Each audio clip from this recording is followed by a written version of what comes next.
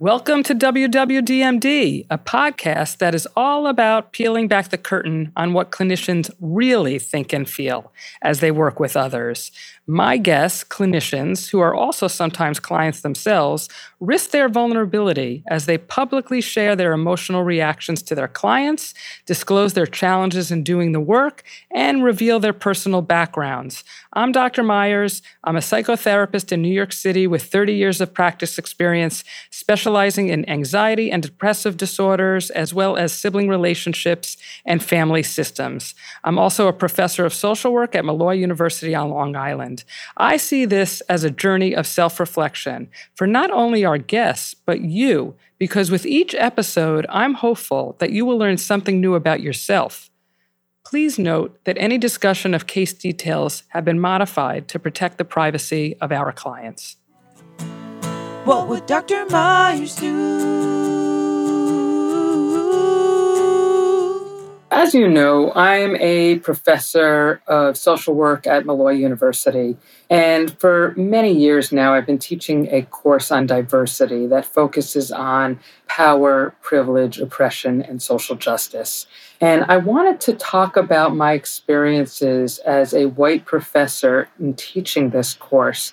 And I'm going to follow it up by having a discussion with my colleagues, one African American and one white professor who also teach this course. And I think it's really important to consider our own identities and how this shapes how we move through this course and how we address our students. And I think it replicates some experiences in the broader world, right, beyond the classroom, in regard to how we need to have these conversations and what holds people back and the fears that come up and the biases that are present and all that comes with discussing differences. Now, I think particularly because there's so much strife in this world around race and racism and racial disparities, that a lot of this discussion will probably focus on that. But I think I really wanted to talk about my identity as a white, hetero, Jewish woman,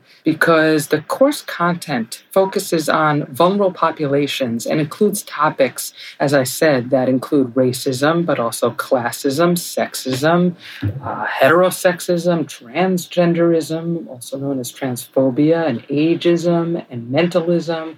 So all of these social groups that really have a lot of challenges in how they move through this world and how the world receives them. So as members of various and multiple identity groups, students are often met with confronting their own identities and exploring their own oppression and or privilege. And I say and or because obviously we move through this world with multiple identities, and while some allow us to hold privileges, others create oppressive forces. So it's not really just one or the other, right? Our multiple identities position us in various ways. So certainly this can lead to meaningful and enriching and deep discussions that are both ripe for commiseration and contention. So I've been teaching this course, as I said, for several years, and I wanted to share what I see as an oftentimes parallel experience between the professor and the students, and put out there that I still certainly do not have all the answers to seamlessly teaching a course on diversity, and I don't know if it can be or needs to be seamless. I think that our race and our gender and our religion and political ideology and sexual orientation and body image and on create an inherent subjective lens or implicit bias that directs the course of conversations and how we move through this thing called life. So at Malloy, the university where I teach, is located in Long Island, New York, which is a region rich with diversity, yet confronted by significant racial and socioeconomic segregation. And Long Island has been identified as one of the 10 most segregated communities in the United States.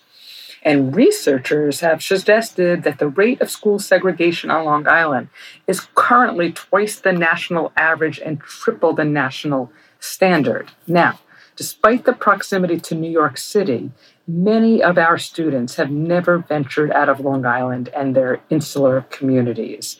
And so our classrooms are populated by students primarily from conservative families who continue living at home during their college years. And this creates quite a unique context for their social work education and requires a heightened awareness of these implications for classroom discussions.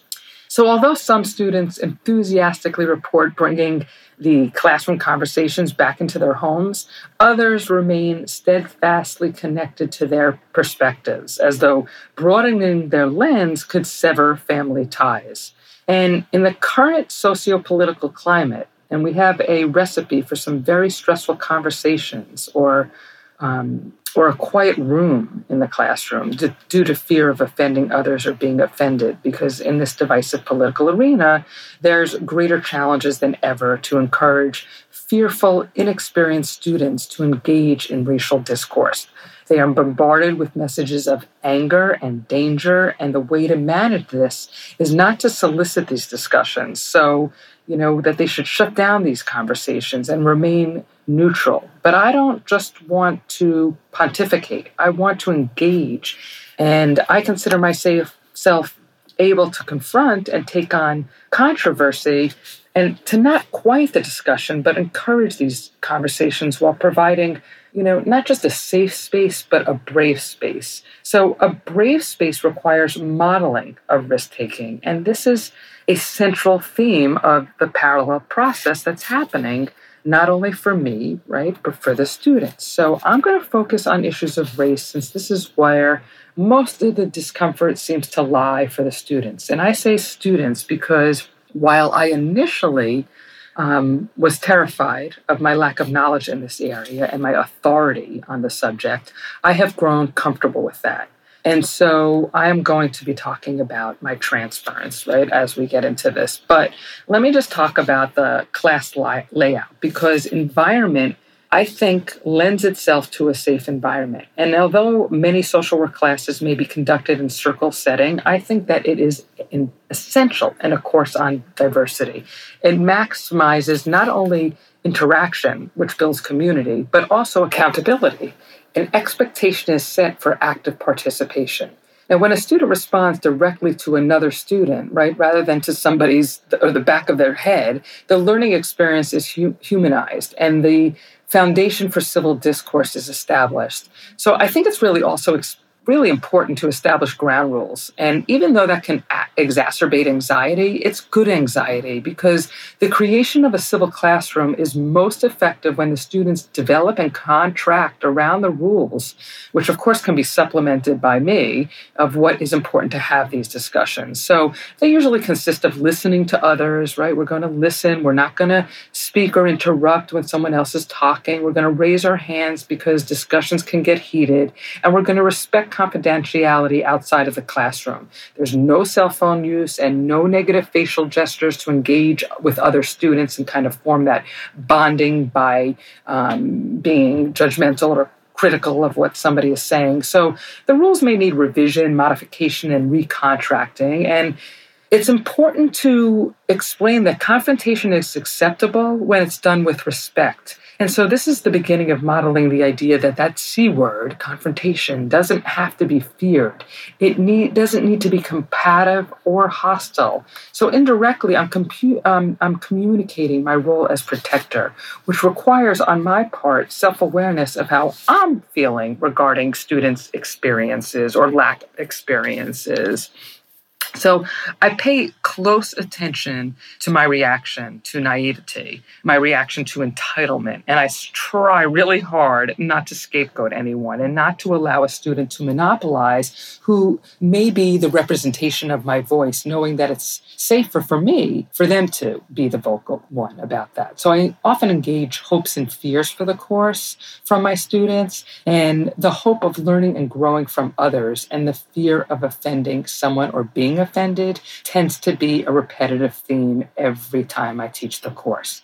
And I also publicly share that I too have those hopes and fears. And so there is, of course, for the professor who is teaching this, who isn't tenured, additional vulnerability, right? Because as sensitive as one might try to be, you're not always going to know how a particular student might receive feedback. And a learning moment or an unwelcome focus on a particular topic and who they choose to go to with their discontent can be scary and again, create vulnerability for me or the professor teaching this course, particularly in a culture of student entitlement, grade inflation, trigger warnings, and safe spaces across college campus. There's much to fear in the land of academic freedom. Students tend to develop strong transferences to professors, usually based on previous experiences with authority, and this can begin from the moment they walk into the classroom, right? What they think of how the professor looks, how the professor introduces his or herself. And so these transferences can be related to how other professors have related to them or not, or their need for approval, or their own expectations for achieving A grades with the letter A, perceived competition with peers, which can also represent their competition or the relationships with their siblings, their sensitivity to feedback, and on and on. And now, while many of these, particularly initial transferences, can't be changed or shifted, certain experiences can alter the way a student perceives the professor or the learning experience. For example, like even the importance of learning students' names shouldn't be minimized. We hold a lot of power in our role. We assess our students. We're seen as those who have more knowledge, who hold more power. And it's important because connection and being countable are basic elements of succeeding. Students often want to impress professors, particularly those they feel have high expectations. And earning a grade tends to hold more weight than being entitled to a grade. So if a student feels valued, it's likely that they will strive to succeed. I think about a learning moment that presented itself in the classroom and conveyed the importance of communication and interpersonal relations and connectedness. So I posed the question as to why I learned student names. And I was met with the response of a student who said, so you know who participates, and then you can keep track of our class participation grade. And so even though that's logical, I explained my motivation and the idea that people become individuals when their given identities are acknowledged. And this led to a great discussion of the multiple identities that we carry, some visible, others not. And there was also an opportunity to apply the National Association of Social Workers Code of Ethics and the value of interpersonal relationships, students to professor and students to students. And this was a stepping stone to also hold each student accountable for learning the names of each other. So rather than accepting a student's shared sentiment of saying in the classroom, oh, I agree with what she said, I often clarify the name of the student being referenced, because when relationships are established and there's a comfort established in the classroom, students are going to be more open to hearing and learning from their peers, not only their professor. And so slowly the statements of, I agree with what she said, turns into, I agree or don't agree with Sarah. And then the group is formed. And when group cohesion is developed, students are more likely to take risks. So revisiting the idea of classroom transference and people having preconceived notions and projections, an African-American student reflected on her racial identity one semester, and she shared with the class a personal interaction that she and I had. She talked about how when she walked into the common area of the social work department and followed me into her office, I hadn't recognized her because of her new hairdo. And I said, oh, I didn't recognize you. And I saw her expression change, one that I couldn't quite identify, but interpreted as her feeling that I had slighted her. And I asked her about it, and she denied having an emotional response. But in class, when the issue of racial stereotypes was being addressed, particularly around the white Anglo-Saxon beauty standards that are applied to all races, the student brought forth her interaction with me in the social work office. And so now she was donning straight hair and bangs, and she interpreted my reaction as unacceptance and making assumptions about how she should look.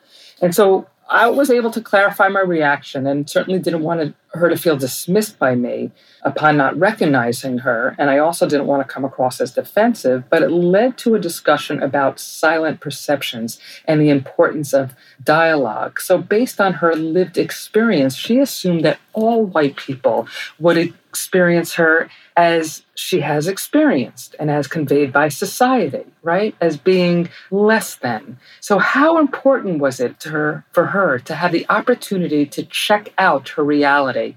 And I was also aware of the class's response to what was happening between her and I, and was cautious of creating a group dynamic that would perpetuate a sense of shared oppression from me. So I was really cautious to share my experience with and of the student without, again, being defensive, because this openness provided a valuable lesson on distinguishing the reactions of others based on real or perceived experience, both shaped from a historical perspective. So what are the vulnerabilities of students who've experienced oppression and are now bringing in those experiences and assumptions into the classroom? How are students impacted by their professor's white privilege and the power infused in the authority role of the professor? How are students of color supposed to feel safe with a professor's white privilege permeating every discussion in the classroom? Is it possible for me, with every effort I may want to make or try to make, to offer safety? And it makes me think about what the goal or my role or my responsibility is to be the gatekeeper of their experiences and perceptions, and to balance validating their experiences with offering a corrective emotional experience. Michael Dover wrote about his experiences as a social work intern working with youth of color, and he was talking about how he intentionally was hired as a white social worker in a residential program for male youth in the hope that the youth could have a new experience with a white male authority in a helping role. And so through his engagement, he thought that he could have the potential for these youth of color to have a new positive transference to a white helper.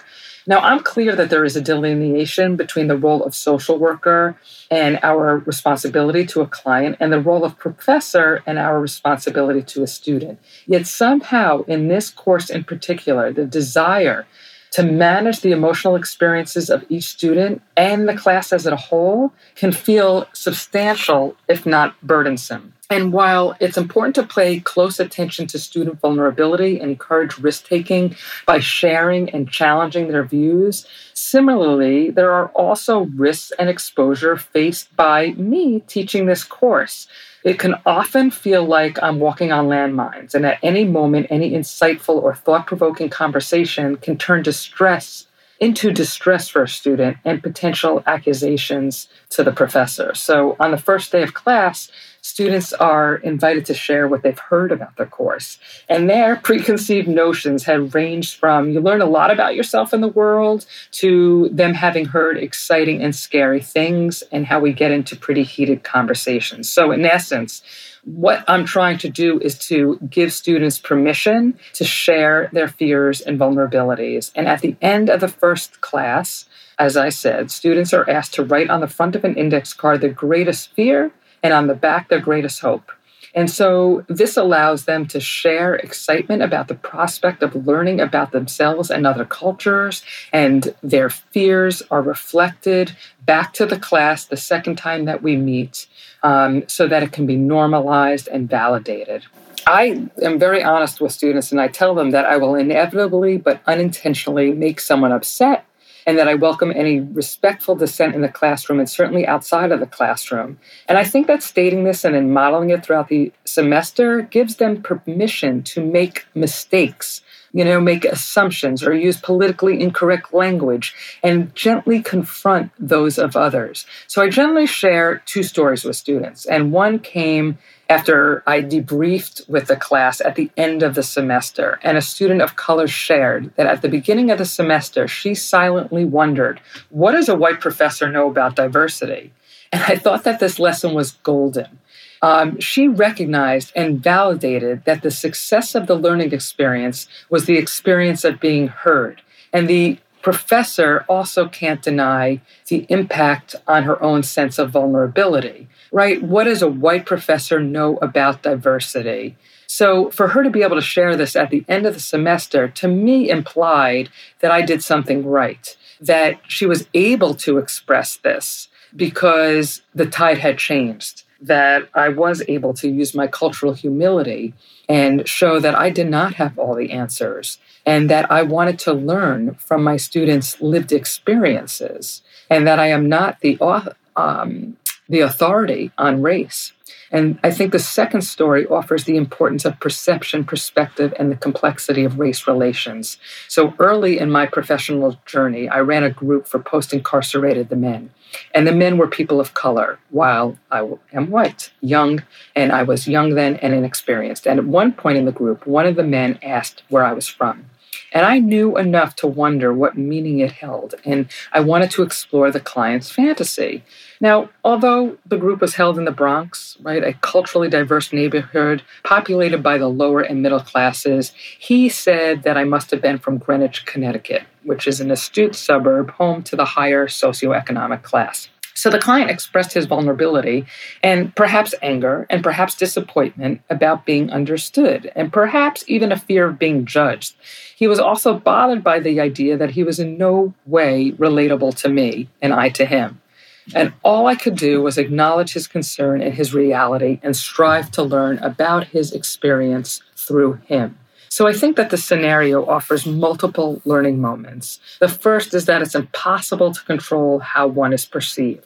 We all project feelings from earlier experiences onto others and see others through the lens of these experiences. The lesson, too, was that there are variations in our physical appearances that assume difference.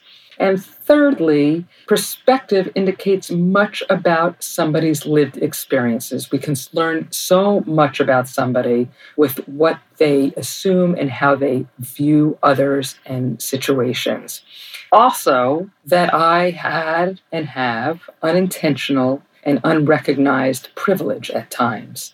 I strive to understand what that privilege is and how it shapes how I'm perceived and how I relate to others and move through this life. But that we also have to strive to help people feel understood. We don't know what we don't know.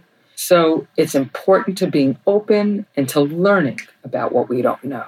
And that we, the clients and students and the clinician and the professor, are all vulnerable to being perceived other than how we would like. Can that be okay? Is it okay? Can we see it as a learning experience and a growth potential rather than a slight? So my unrecognized privilege, another example, highlights the guilt that can be associated with white privilege. So inadvertently, when discussing racism, white students still inevitably deny their privilege. They sometimes defend against this by insisting that they are challenged in other areas of their life, which they are, such as socioeconomically, physically, religiously, and on and on. And it's important to acknowledge that we all have our challenges, but no matter what, if you're white, you have privilege.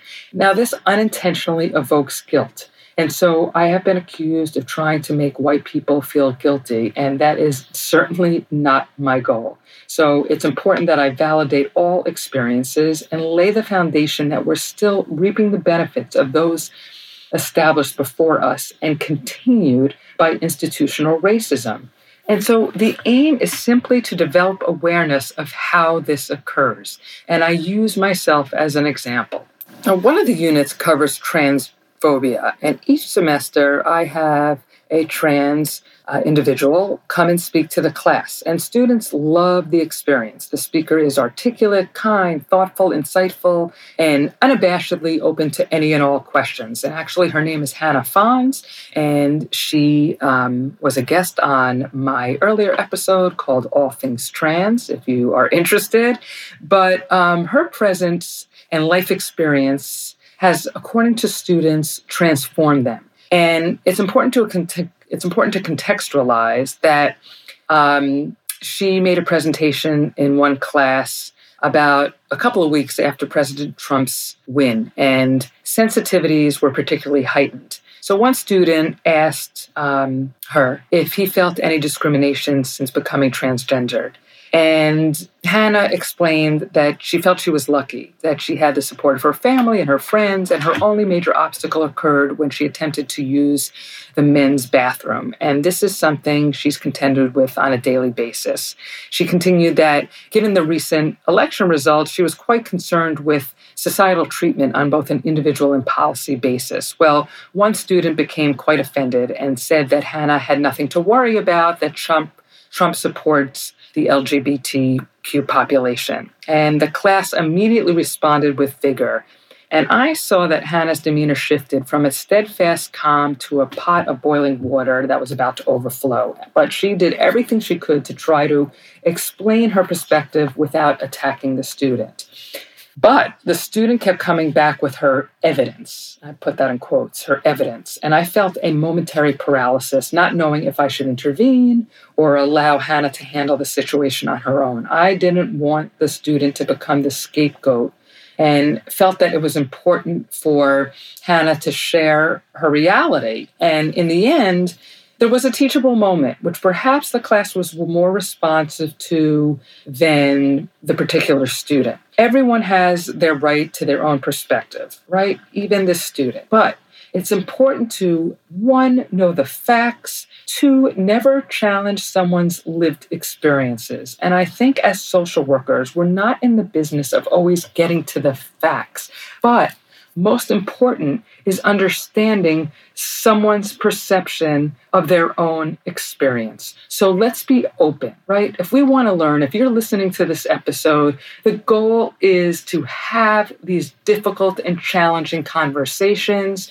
to be open to being critiqued, to being open to hearing someone's experience that might be different than your own. It seems that millennials are much more accepting of diversity than generations prior. And generally, most people want to perceive themselves as more evolved than they are.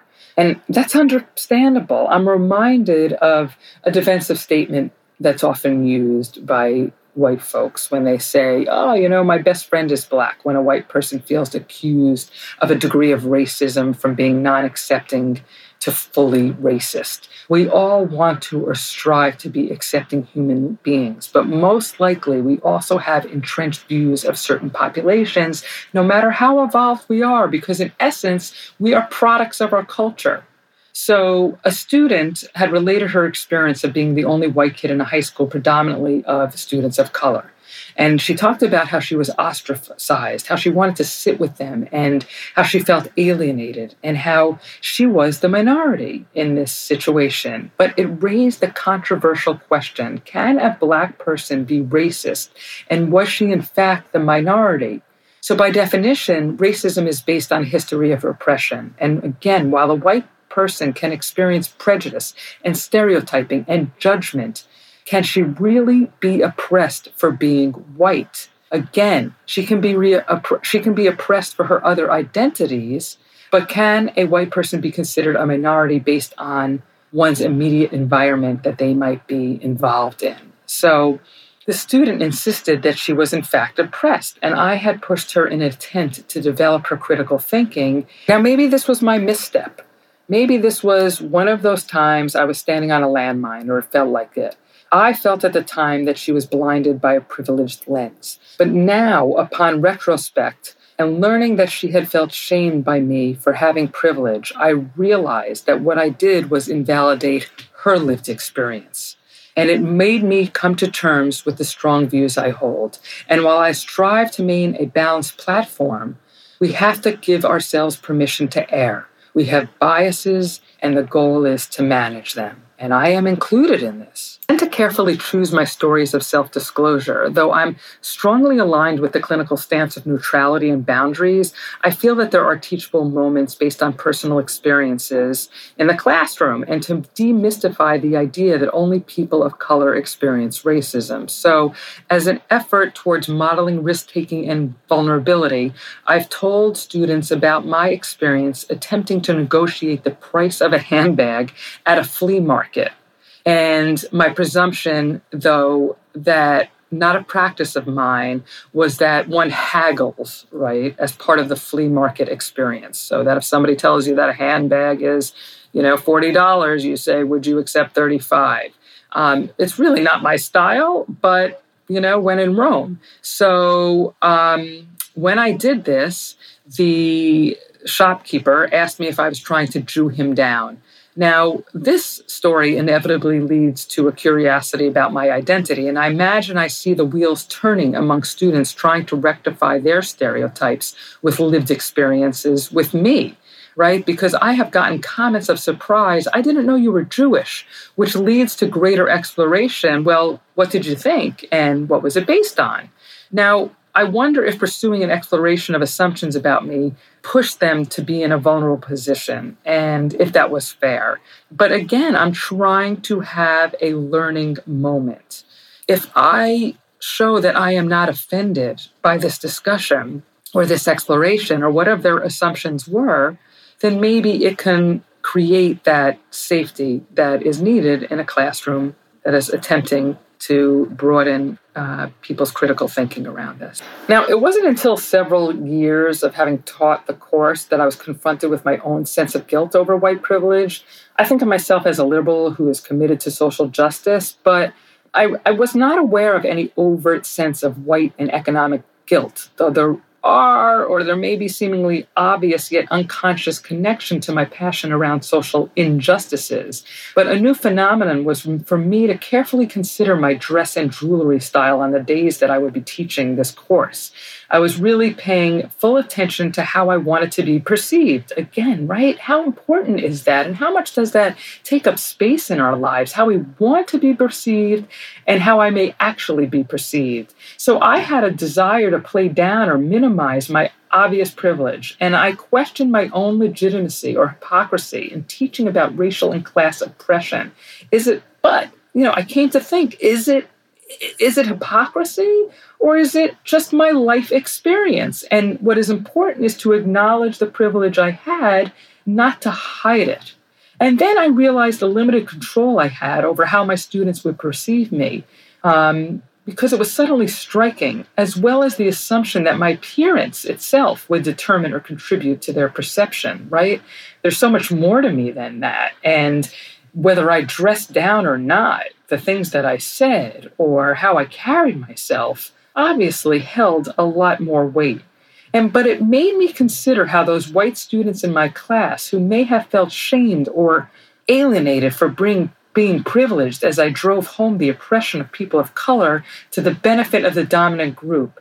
And so in identifying with the oppressed, I in fact became the oppressor. And maybe not identifying, maybe it was allyship with the oppressed. I became the oppressor. So my self-awareness has been heightened to a new level. Oftentimes, I have found it challenging to maintain the boundaries between students being their professor versus being their social worker. Now, students are often surprised that their effort didn't earn them a grade of an A. And that's one issue with students expecting that you, quote, social work them, right? That I should understand that they tried or that they had challenges meeting the deadline due to work pressures or that they were babysitting and got sidebarred by the dog who got into the mother's tampons and swallowed one and had to take the dog to the hospital. That's a true story. So, along the years, there have been other stories of hardship because, again, a lot of students who go into this field often are attracted to the field because of their own challenges in life. And trust me, I am empathic with that, but I have to maintain my role as a professor, not as their social worker, in order to be able to create standards for the field. And that's been very difficult, just on a personal note. But this routine part of academia can be especially trying in a course such as diversity, which dredges up painful emotions and memories as students have revelations about their family dynamics and are confronted with their own moral conscience, and where this is a high percentage of grading for class participation, right? It's important in this class that's discussion-based in addition to lecture. So sharing personal trials and tribulations and personal viewpoints obviously raises vulnerabilities. So we need to make our role in the classroom extremely clear. Now, maintaining appropriate boundaries was all the more apparent on a class focused on mental illness, right? That's part of the aspect of diversity. As students are prompted to consider the stereotypes of the mentally ill population, and they were expanding their understanding of this population beyond schizophrenics and the seriously, persistently mentally ill. They began to relate and question their own mental states of anxiety and depression. And one student shared how she was sexually abused as a child, another about her mother's mental illness, and another student about the traumatization of a home invasion. So sometimes the students blurred boundaries, and sometimes I can get caught up in balancing, allowing a student to have self-expression and the dignity and worth of the student. It's a delicate balance. My general rule of thumb tends to be if the student or the class is gaining something from the experience and the emotional intensity can be contained, it is par for the course. But it's important to remember that professors are not always therapists, and they are not always choreographers or conductors, right? That I can really determine or direct the course of the conversation. Growth is messy, and even though it's important to have a sense of control over one's classrooms and discussions, when teaching in a manner other than straight lecture, there's always going to be a degree of unpredictability. But if you want students to take risks in sharing their lived experiences and their perspectives, the professor must be willing to model risk. Well, despite the challenges and the ruminations and the difficult moments, I have to say it's a gift to be able to watch students broaden their lens and likewise grow personally and professionally from the interactions. It's always my hope that some of the suggestions put forth here will make these oftentimes treacherous feelings a bit easier and move forward, the ability to create courageous conversations. So what have I learned? I have my own white and economic guilt, particularly teaching students who can't afford to just be students, who work 2 jobs in order to attend school, who have co-parenting responsibilities or single parenting, who sometimes can't afford to buy the textbook for class. I have thought about how I wanted to be perceived and how I actually may be perceived. I have considered those white students in my class who may have felt shamed and alienated for being privileged as I drove home the oppression of people of color to the benefit of the dominant group, and how in this way, by allying with the oppressed, I became the oppressor. I have thought about things I should have said, things I shouldn't have said. I have thought about how much my students have taught me by sharing their experiences. And I've been reminded about how important it is to listen, because generally when we listen, we tend to be busy thinking about what we want to say next, and we have to stop that. I have been humbled time and again to see the other as expert and to focus on the value in what the other person is saying before considering my own reaction to it. I have to believe that in teaching and taking this course and talking about its content and being open to our errors positions ourselves to be better human beings. Classroom discussions, hundreds of decisions are being made in the blink of an eye. Do you call on that student who doesn't have a voice or hasn't spoken, allowing themselves to have some room? Do you call on that student again and again and again who continues to want to express their voice? Do you pursue a particular discussion? Do you deny students their voice because of the pressure of time versus attempting to control the classroom climate. There is so many intersections of so many emotional lives that are alive and well in the classroom. Our students are our clients, and our clients are our students, struggling with mental health, facing the realities of complex lives and multiple burdens. They are not yet fully developed and are often fragile beneath the surface. I think the way that this content is tackled in the classroom has to be similar to the way that is being addressed outside of the classroom, which is simple as this. Be open to the conversations, show that you're interested in learning, be willing to make mistakes, be kind to yourself through the process of growth, and be kind to other people who may hold beliefs, biases, perceptions, and perspectives that are different from your own. Thanks for listening. I really appreciate it. If you liked what you heard, subscribe, rate, and review wherever you listen to your podcasts. If you have a question for me, follow me on Instagram and Facebook at Dr. Meyers Pod. That's DrMeyerspod. And send me a DM for a chance to get your question answered on the podcast. I've got some problems, yeah, I've got some questions. I need some help, point me in any direction. Clinical guidance is what I need to help me become who I'm meant to be. I've been searching for a teacher, another point of view. And I've been asking myself, what would Dr. Meyers do?